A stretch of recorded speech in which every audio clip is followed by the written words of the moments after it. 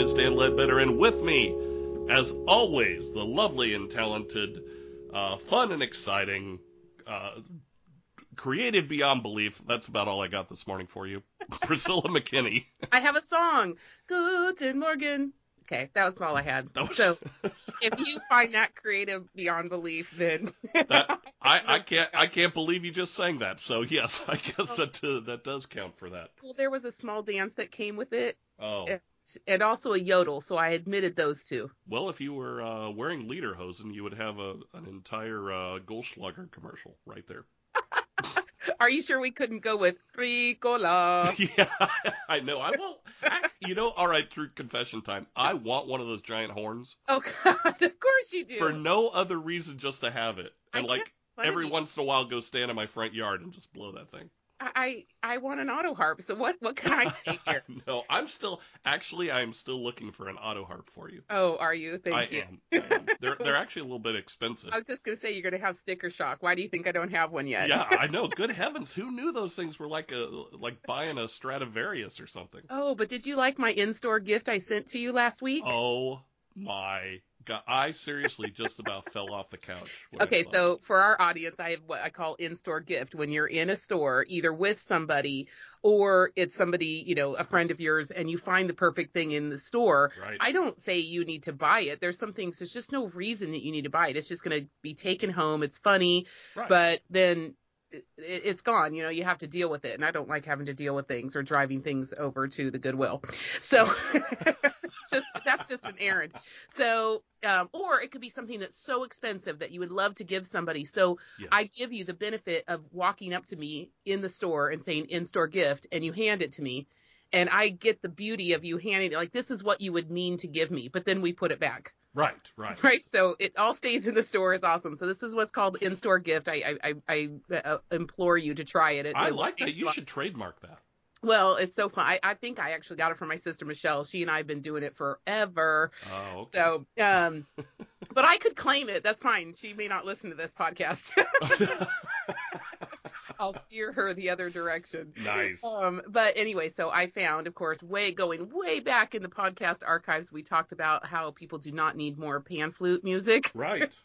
And for $1, I found a CD that is holiday pan flute music for you. I am so excited to actually fire that up for no reason than I just want to hear Silent Night done on the pan flute. Oh my gosh. Well, you'll never hear it. You just have to imagine it because it was an in-store gift. Oh, well, very sad. I was actually all excited. I was dusting off my CD player and getting ready. I just thought it was like the hubris of the interesting retail that they're still selling CDs in a store. Oh my God, no kidding, right? Isn't it so weird? It's like, back in the day it was like CDs, that was the medium. It's like, that's the only thing we get. And now it's like, no, let's just download it. I remember, though, when we were listening to tapes and someone came over to Spain for the summer, and he was a pretty wealthy kid and stayed with us for the summer. Right. And he had a CD player and CDs, and I'm like, no, you can't. That can't come off. That sound can't come out of that. Right. I know. So I just dated myself, which is what I want to talk about today. Oh, perfect. Dating myself. No, all right. That's not what we're going to talk about. But about funny generational things. We all get talking about this. This is such exciting conversation. And I say exciting because you know what? It does not take much to push someone to talk about this. Right. What was different in their generation? How, and it very quickly digresses down into kids these days. Right. Quickly followed by, I had to go to school uphill both ways in the snow. Right. And we all think we had it worse than someone, but it is human nature, and we love to talk about this. But this is what I want to talk about today. All right. Not just in-store gifts, which was awesome. My husband, who reads The Economist, which, by the way, is my retirement dream. When I'm retired, I will also be reading The Economist. Right, exactly. But he handed me an article the other day, so this is really timely. This is in the August 1st issue of The Economist, and it's called Myths About Millennials. And he handed this to me, and he's like, here, this is the article to back up your point. Wow. And I'm like, what? Somebody else believes what I believe about millennials? Because for the most part, I think the whole thing about the millennial generation and who they are and what they are, I find it completely bunk. And everybody keeps talking about, oh, they're this way, they're that way. And I just don't see it. And I actually, it's interesting. I have actually reached out to a couple of people because I want to talk about the generations on this podcast because it does affect business. And of all things, it affects marketing. Oh my gosh. But even if you could put marketing aside and understanding that demographic, also just as a company, it's interesting to me to talk about the generations because you've got to hire and you've got to attract the best and brightest from all different age groups. And you have to know to some degree what motivates people. So it would be awesome. It's not because I don't want it to be true. I want it to be easy and the millennials to be like pared down into a nice convenient labels so I would know how to make my place super millennial friendly, I guess. Right. That is what people are trying to say to do. But once I say it, I think, no, I want my place to be my place. Right. Not necessarily be friendly to one group or the other one. I want the best and brightest no matter what their age or generation is. Well, let me ask you this, but why do you think it's necessary? And I mean, since the beginning of time, I'm sure if you took this all the way back to the earliest caveman era, there is this desire to label and in some ways criticize the generation that's coming up past us. Mm-hmm. Why do you think that is? Because I find it so interesting, because I was part of the baby boomer generation, and then after that was what Generation Y, I believe, was after us, or Baby Busters. So they call me the Generation Y or Baby Busters. And then we had the millennials. You say us like as if I'm a part of the baby boomers, and I'm not. Oh, crap. I'm Generation X. You're Gen X. Yeah, I was born in 72. Kids these days. I know. Go ahead. Tear me apart. I feel like I should be sitting on the porch with in a rocking chair with telling kids to get off my lawn. The only thing that really resonates to me about what they say about Gen X is they say we're very entrepreneurial. Oh, really? I am, but I have siblings that are Gen X and they're not. And so that's kind of like, well, great. That works for me. I feel like it's kind of horoscope feeling. Mm-hmm. You read into it what you want to read it. And I find the same thing to be true about birth order. Oh, interesting. It drives me nuts. Interesting. Now, I have heard a lot about that. Like, I was the firstborn, so I'm the, the aggressor, the do-gooder, the responsible one or whatever it is. That does not work in my family. No, I've seen it in other families where it doesn't work either. Yeah. And so it's frustrating me because I want it to work. I think as humans, we're made to look for patterns. Right. I believe that. And I want to see one so badly because it would make things make so much more sense to me, but I don't see them. And that's what's frustrating about birth order and about generation thing. And I literally, if there's someone out there who feels completely opposite, I would love, love, love, love to have you on this podcast because let's talk it out. If someone can make me a believer on either one of those things, I am all for it. Yeah. I agree. It's so funny because I think you hit the nail on the head that we have to find, as people, we have to find a logic or an order to things, to explain why things happen. Sometimes I think there's a resistance to just being okay with it is what it is. Mm-hmm. It's so funny because it's like, no, there has to be a rhyme or a reason to this because I have to put it in a box so I can understand it. Mm-hmm. Now, I can imagine for you being in marketing, how you've, if we are going to call the generations what they are, like the boomers, the busters, Gen Y, Gen X, millennials, centennials, which are the newest one. Do you find that you have people coming to you saying, wow, I really want to reach this hipster group of people, and I don't know how to do it. You're a marketing expert. Go. Right. Well, yes and no.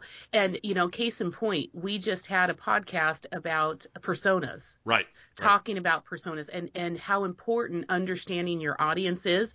What's so interesting about it now, to me in retrospect, was we talked about personas for an hour and we never talked about the generation. Right, that's true. We talked about what motivates them. I'm trying to break people down into much smaller groups, not these general broad categories of millennials or Gen Y. I may go, hey, I'm after soccer moms. That kind of thing is more useful to me. Right. And I think that tells me that primarily what I'm doing in segmentation for marketing is I'm primarily segmenting people based on socioeconomic status first. And then the next thing I think would be about motivation, like what's the need What are we working towards? And then the third thing I would say is like what we call psychographics or unspoken needs. Right. Like for example, I may be pitching to a mid-level marketing person my idea of, managing all their social media, and they'll tell me, oh, we need a cohesive strategy. But what they're not telling me is you have to make me look smart in front of my boss. So I write things to that persona in a way that makes them see me as a collaborator and as someone who will praise them and bring them along in the process. I need to be very educational, but in a way where I'm kind of throwing myself on the sword and never throwing them on it. So I find it more interesting about personas and marketing to really look at more in-depth detail like that about how people are going to interact with our copy. And the generations really are just too big of a group. Yes. And I think that a lot of companies are marketing to a particular generation. There's been epic fails on that and epic triumphs, but I think that's in a massive group. What I specialize in here, whether you do inbound marketing with us or whether you do campaigning or even us writing copy to a new website, we're looking at different groups and not just one generation. So I don't know that it has, for me, the interest that I have is specifically about being a marketing company. I think it has a lot more interest to me about hiring.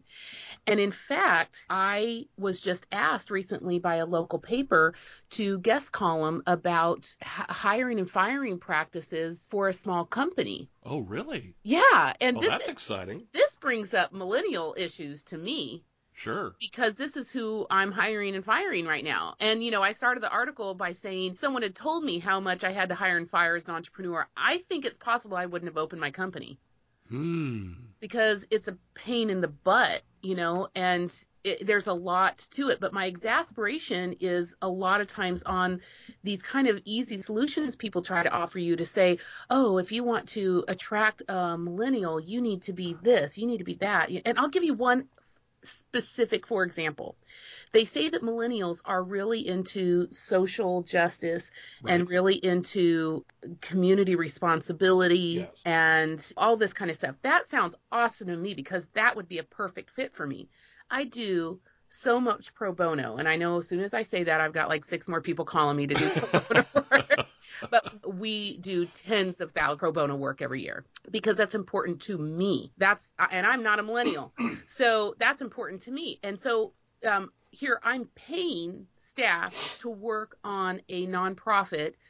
Some are centered around social justice. A lot are centered around poverty alleviation. That's a big drive personally for me. But what's interesting is I have over time asked my staff, well, let's do one more pro bono work this year. Why don't you all make a suggestion?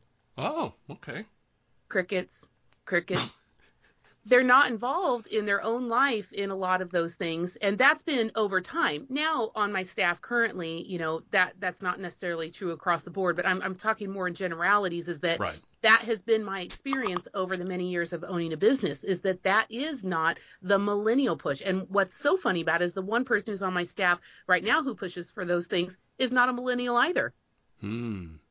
And so then the question becomes, is that really what millennials are? Or is it about, right now looking back at it, people who are in their 20s and early 30s, they're not typically as concerned with, and I'm not saying that they're bad people, we are talking about generalizations. They're not as concerned with social justice and doing good and how much are they giving. And they're not the big donors. That's not a function of generation so much as I believe it is a function of 2 things. Number one, your age and your ability, what you have of disposable income. And then secondly, that's just your personality and your own personal convictions. That's who I am as a person. Right. I don't do those things because I'm a part of a generation. And so I think I see a lot of missteps in marketing because people assume, oh, they're very socially conscious. So they try and make, like for example, Tom's is a great example. They really win on this level. Yes. And they've set the tone. But my question is are millennials that way because of Tom's, or is Tom's that way because of the millennials? And I would say Tom's did that first. Did that because that company owner believed in it, and now they have schooled the millennials that this is how business can be done. Right. But I don't believe it was an outcry and outrage from the millennials who made a company like Tom's change their ways and do this good in the world. Yes. That's the myth. I think there Yeah. have been very, highly entrepreneurial people who are interested in social awareness, social justice, even, taking care of the earth and, all of these kind of like environmental causes to whatever it is, causes, right? Right. And so they've incorporated it into marketing and marketing strategy. Yes. And so now people say, oh, so that's because of the millennials. No, the millennials are sitting in the juice that is those companies. Right. Well, I think of companies like Ben and Jerry's, for Right. example, right? I mean, and those guys aren't millennials. Those guys are like, dyed in the wool or tie-dyed in the wool Right. hippies from back in the day. And it's so funny because it's like, peace, love, and whatever. And, don't let the man keep you down. And Right. it should be available, everything for everybody. And now those people are like heads of Fortune 500 companies. Right. And they've actually set the foundation that has allowed, I think, for that set of values to actually be played out on a broader scale. Exactly. They were trailblazers before everybody made fun of that kind of mentality. I mean, this is at the very beginning of my stint as an entrepreneur, which Right. is my life. Very early on, and I can say this because nobody who works for me now worked for me then. And one Christmas, they were like, yeah, you should get us a Wii. And I was like, what? No, I'm not buying you a Wii. I'm not your mom. I'm No. your employer, and I'm like, they confuse things because we are a creative company. We do fun things. We had a shuffleboard thing in our office. And Right. It's not that we just sit and, we're not the company that's like, we are putting out work. But I'm sorry, at what point do you think that I'm going to buy you a Wii and we're all just going to hang out? And I remember one of my top designers was just like, yeah, I was doing a salary comparison and this is what people with my title make in Chicago. And I'm like, awesome. Yeah. I said, well, I think you should check it out. I think you should. Chicago will be great for you. I think I've lived all over the world, and California, Boulder, just to name a few of places where you can get that income. Right. Let me explain to you, when you work for an agency in Chicago, you don't work 40 hours a week, and also you share an apartment with 3 other girls and you're all paying $1,000 each. Right. Kind of thing. It's just like, I don't think that's a function of a generation. That's a function of just being young and not understanding. And they hear these things like, oh, Google gives childcare and has a ping pong table and all this kind of stuff like that. I'm like, right. Even Ariana Huffington, they have nap rooms. Well, I love that girl to death, but let me just tell you, I'm not putting a nap room in here because you know what that would be saying? I expect you to be here all the time, so much so that at some point you will need to take a nap. Right. Exactly. Like, do you not? So they start seeing these kind of companies that are doing these innovative things, but they don't see the other side to it. What's the take? And Right. the take is that these companies demand crazy hours, hard schedules. These things are very hard on families. And so it comes with these exchanges. But I digress a little bit, but I'm saying some of those issues that have come up over time, I don't think that's specific to people being a millennial or a Gen X or a Gen Y. I think it's just about being sometimes young and stupid. Right. And not really understanding the whole issue and not understanding for an entrepreneur, I'm not here to create this fun, amazing environment and pay you and you take it easy. Right. Exactly. But that is true. I also think that there's a level of, well, I'll just go back to one of the more recent ones that I can recall. When I was in the publishing industry, mm-hmm. and this big New York company bought out all these publishing places in Southern California. I mean, they went on a buying spree. Mm-hmm. Bought all these publishing houses, and so they had this massive conglomerate of automotive titles. And this was right around the end of the dot-com boom. Mm-hmm. So they decided, in all their wisdom, that they needed to get in on that. Mm-hmm. So they bought the 7th floor of this big high-rise, mm-hmm. spent all this money, I mean, on... Priscilla, it was almost obscene. They spent it on like Herman Miller chairs, all these high-end steel case cubicles. They brought in flooring and paint from Germany that I can't even imagine how much it costs. They put in a garage door, like a rolling garage door that they actually had to remove a window. But they brought in all that stuff and pool tables and boxing stuff and like all this stuff. And it's like people thought, wow, this is the coolest thing. I think you hit the nail on the head that it's almost like a Venus flytrap. It's like, we're bringing all this in so you don't have to go home. Right. Why do you think they offer childcare? Yeah, right? It's like you bring your kid to work because you're staying at work. Number one excuse. Listen, I got to go pick up my kids. No, you don't. They're right here. Right, exactly. and you know, and people like to say, well, it's this new generation that wants to have all these creature comforts. No, it's not. It's about having a different mindset and almost allowing the culture to influence how you are or how you should, maybe I should say that, should act. Right. And it's just, I think it's so different than when I was your age. Right. Well, listen to this. Let me debunk this just a little further in stats. And this is right out of the Economist article, which I'm telling you was so interesting. You should really read it. But I'll post the link when I post this. Please do. But they basically say that there's evidence to completely, contradict those typical ideas of the millennials. And this is a poll of 90,000 American employees, okay? And they do this every quarter. So it's not like it's like one time. So they find that millennials among the employees are in fact the most competitive. And people keep telling us, oh, they're collaborative. They want opportunities to do things together. They want groupthink. They want, no. And in the latest poll, they actually said competition, quote, is what gets them up in the morning. That's 59%, compared with 50% of baby boomers. So they're more competitive than baby boomers were.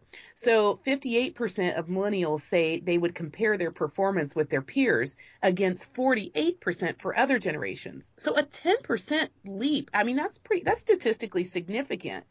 Right. And then they go on to say they may spend much time messaging with other millennials on their smartphones, but they do not have much faith in them. Fully 37% of millennials say they don't trust their peers' input at work. Wow. For other generations, the average was 26%. So this is a generation of individualists, not collaborators. Right. I could not agree more with that. That's at least my experience, Yeah. This idea that they're anti-career, want to be off the grid. They want to be off the grid in the most on the grid kind of way. Yes. Yes. So I have a word for some of them. I should probably coin this too, but they're nouveau hillbillies. Oh, people say hipsters or whatever, term. But to me, it's kind of like they have these things, like they want to build their own house. They want to be own their own land.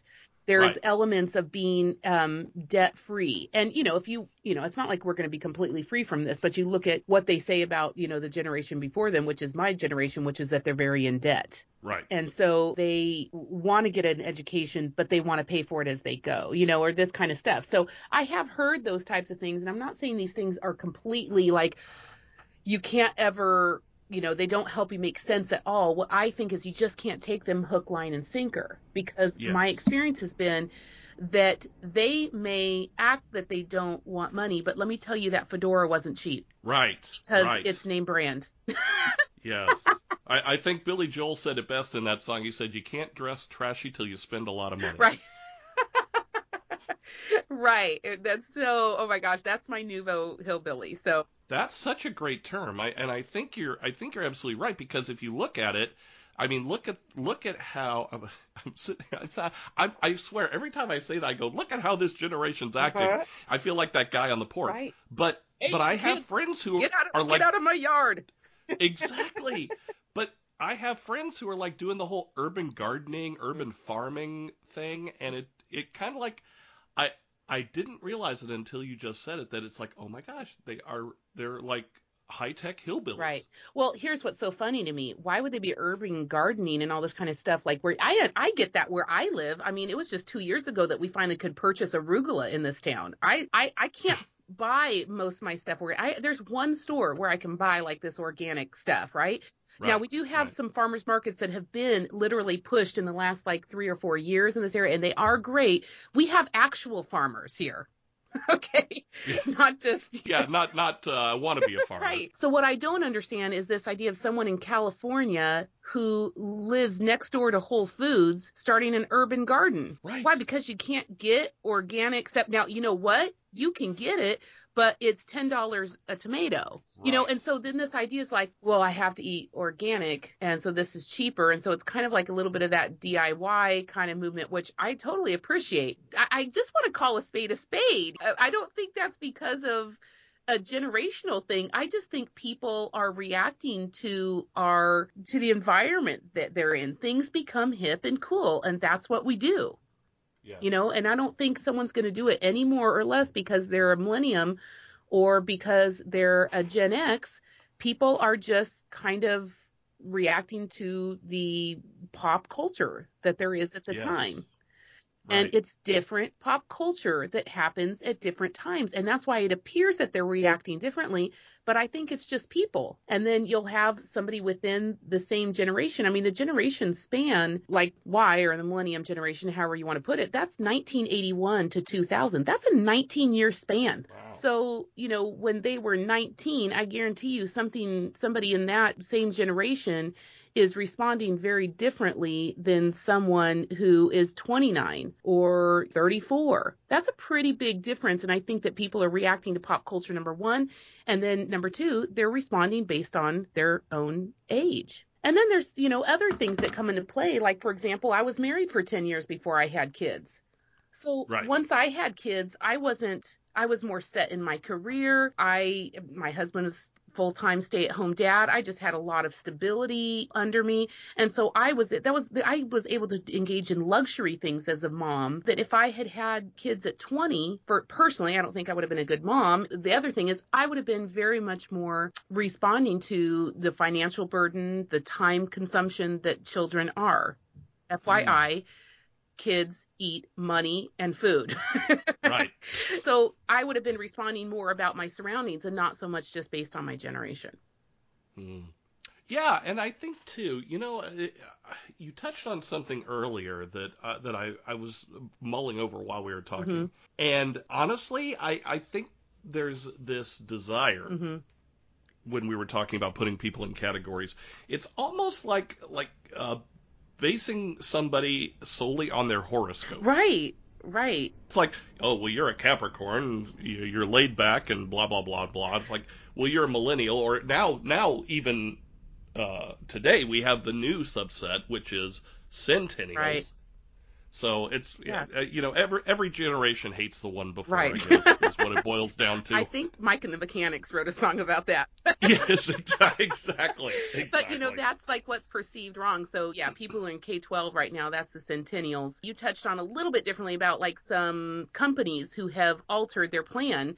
And you kind of hit that idea. But let's think about some of those things that happened. Obviously, Tom's was a total epic win. What have been some of the epic fails? Oh, gosh. Well, the first one that comes to mind was when Coca-Cola decided to go with New Coke. Right. Remember that? That lasted for a whole half a second. Right. Oh, my gosh, the outrage. Oh, it was horrible. And then, of course, then they tried to backpedal and said, oh, my gosh, we've screwed up royally. So then they came out with Classic Coke. Right. That's what old people want to be called, classics. Right. So they got rid of that and just called it Coca-Cola.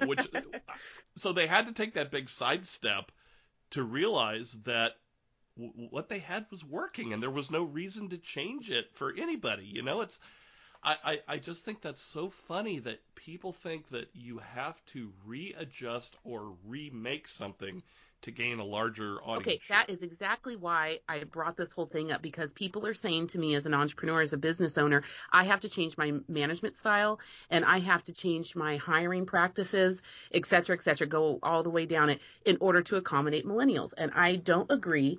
And, you know, just for example, one of the things that they typically say, what I'd like to debunk, is they say that you should be more digital with your millennial employees, that they don't want to be bothered or pestered personally. They would they grew up on phones and they're in the digital thing like that. Because I'm Generation X and I didn't have a computer in my home And I Right. actually didn't have one until I went to college. So I'm, part of that generation. So they say those things and so it follows that they love it. This is right out of The Economist. Just for example, it says about the idea that firms should communicate with digital natives through digital media.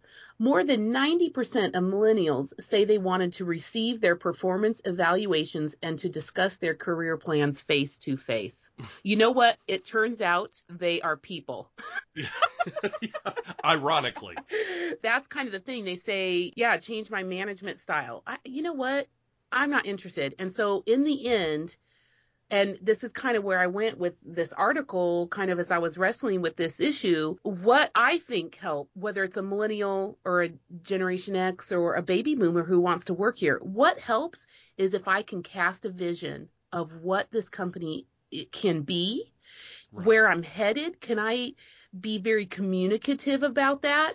Because that's hard to. You get trapped in working. And I always have to remember, put my head up and make sure I give vision to these employees so they know why they're doing what they're doing. That's also true for hiring. But in that, you get clarity.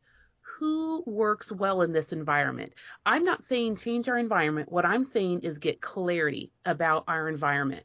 And that to me is the way that I can serve not only the millennials, but anyone who would like to work here at Little Bird Marketing, because, we have a particular culture that is unique to us. It has its own personality, its own flavor. And I obviously set the tone for it, but different people who have been very successful have come in through here and have, added to it and made it even something more special. And so there are unwritten things. We keep kind of referring to them as soft skills, but it's also unwritten pieces of knowledge, legacy knowledge that you need in order to truly succeed at Little Bird. And we tried to take those things and then move it over to now let's incorporate those things into our hiring practice so that we basically weed out people who we find did not do well in the end. Right? So, and I want to give you some, for examples. Okay. Everybody, when something that's kind of an unwritten, unmentionable thing comes up, what is it like to work here? What would help you? They write it on a card so that we all can look at it later. So I didn't make all these up. Just keep in mind. So. Oh, I was going to give you full Okay. credit. I'll tell you which ones are mine. Okay. So all right. You go can't ahead. be a clock watcher. Ooh, If you're a clock that's watcher, good. you will be so unhappy here. And what the irony of that, I say that to people is it's just you can't clock in, clock out. What's the funny thing is I try and get people out of here. I really, really do everything I can to respect 40 hours. That's my ideal.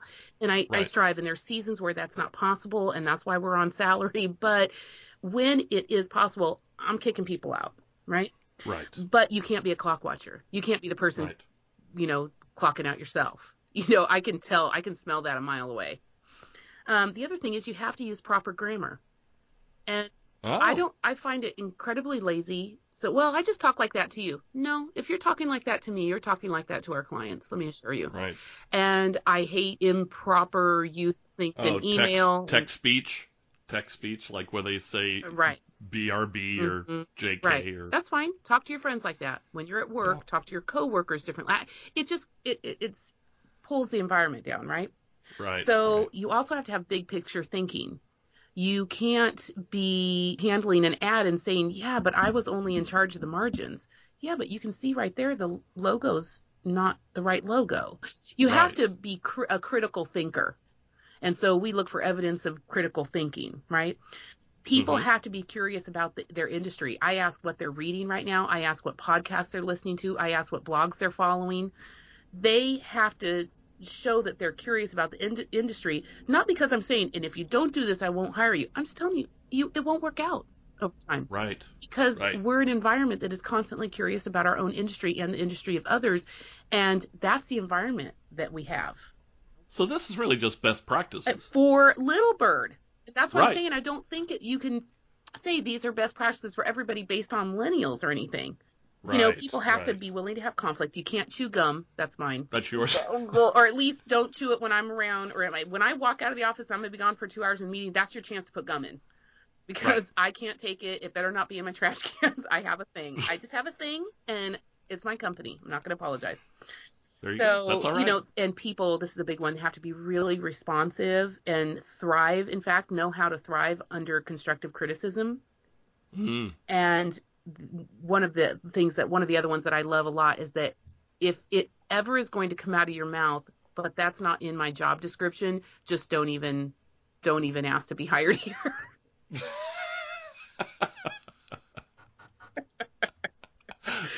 That's awesome. Those are things that I've noticed, like trends about who has done well in our environment. And ultimately, I enlisted the help of my employees to really compile a very long list that these are these unspoken things. And so I end my rant about millennials and everything else is that I don't think that I need to change my management style. I think I just need to be clear about my management style, and I need to be clear. People want to know what to expect, and they can take it whatever way they want based on their generation or their birth order or the fact that they have a middle name or 3 middle names. I really don't care. I think people in the end want to belong. They want to belong to something special, and they want to be recognized for the individual contributions they make and rewarded accordingly. Yeah.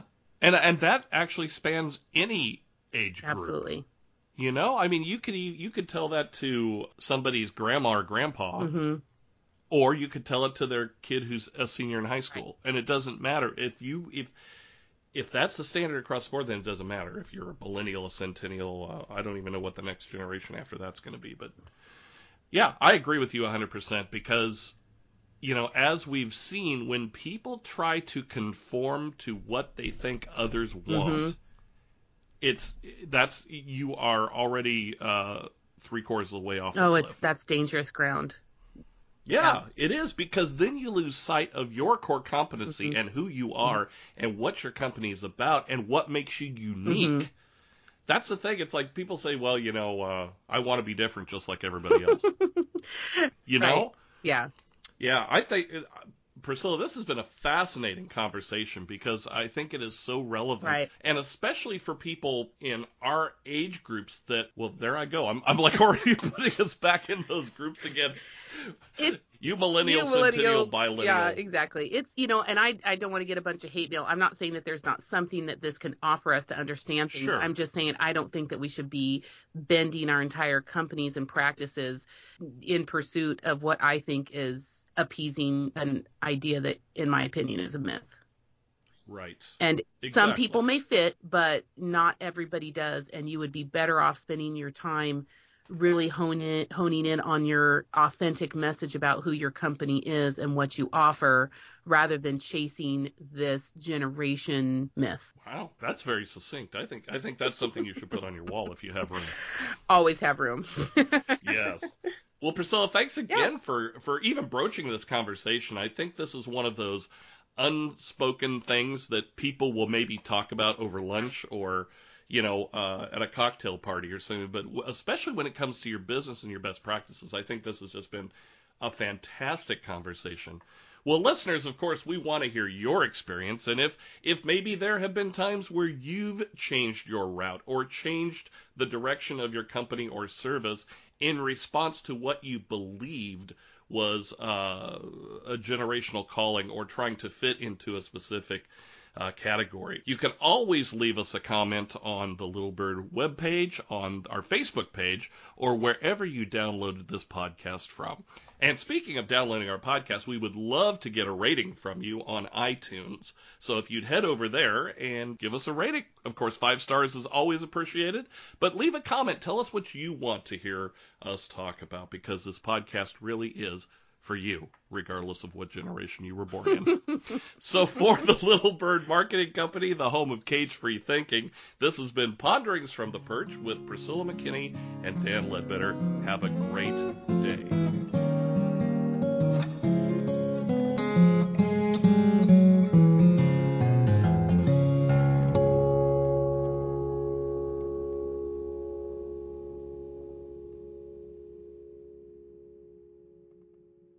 This podcast is a part of the C-Suite Radio Network.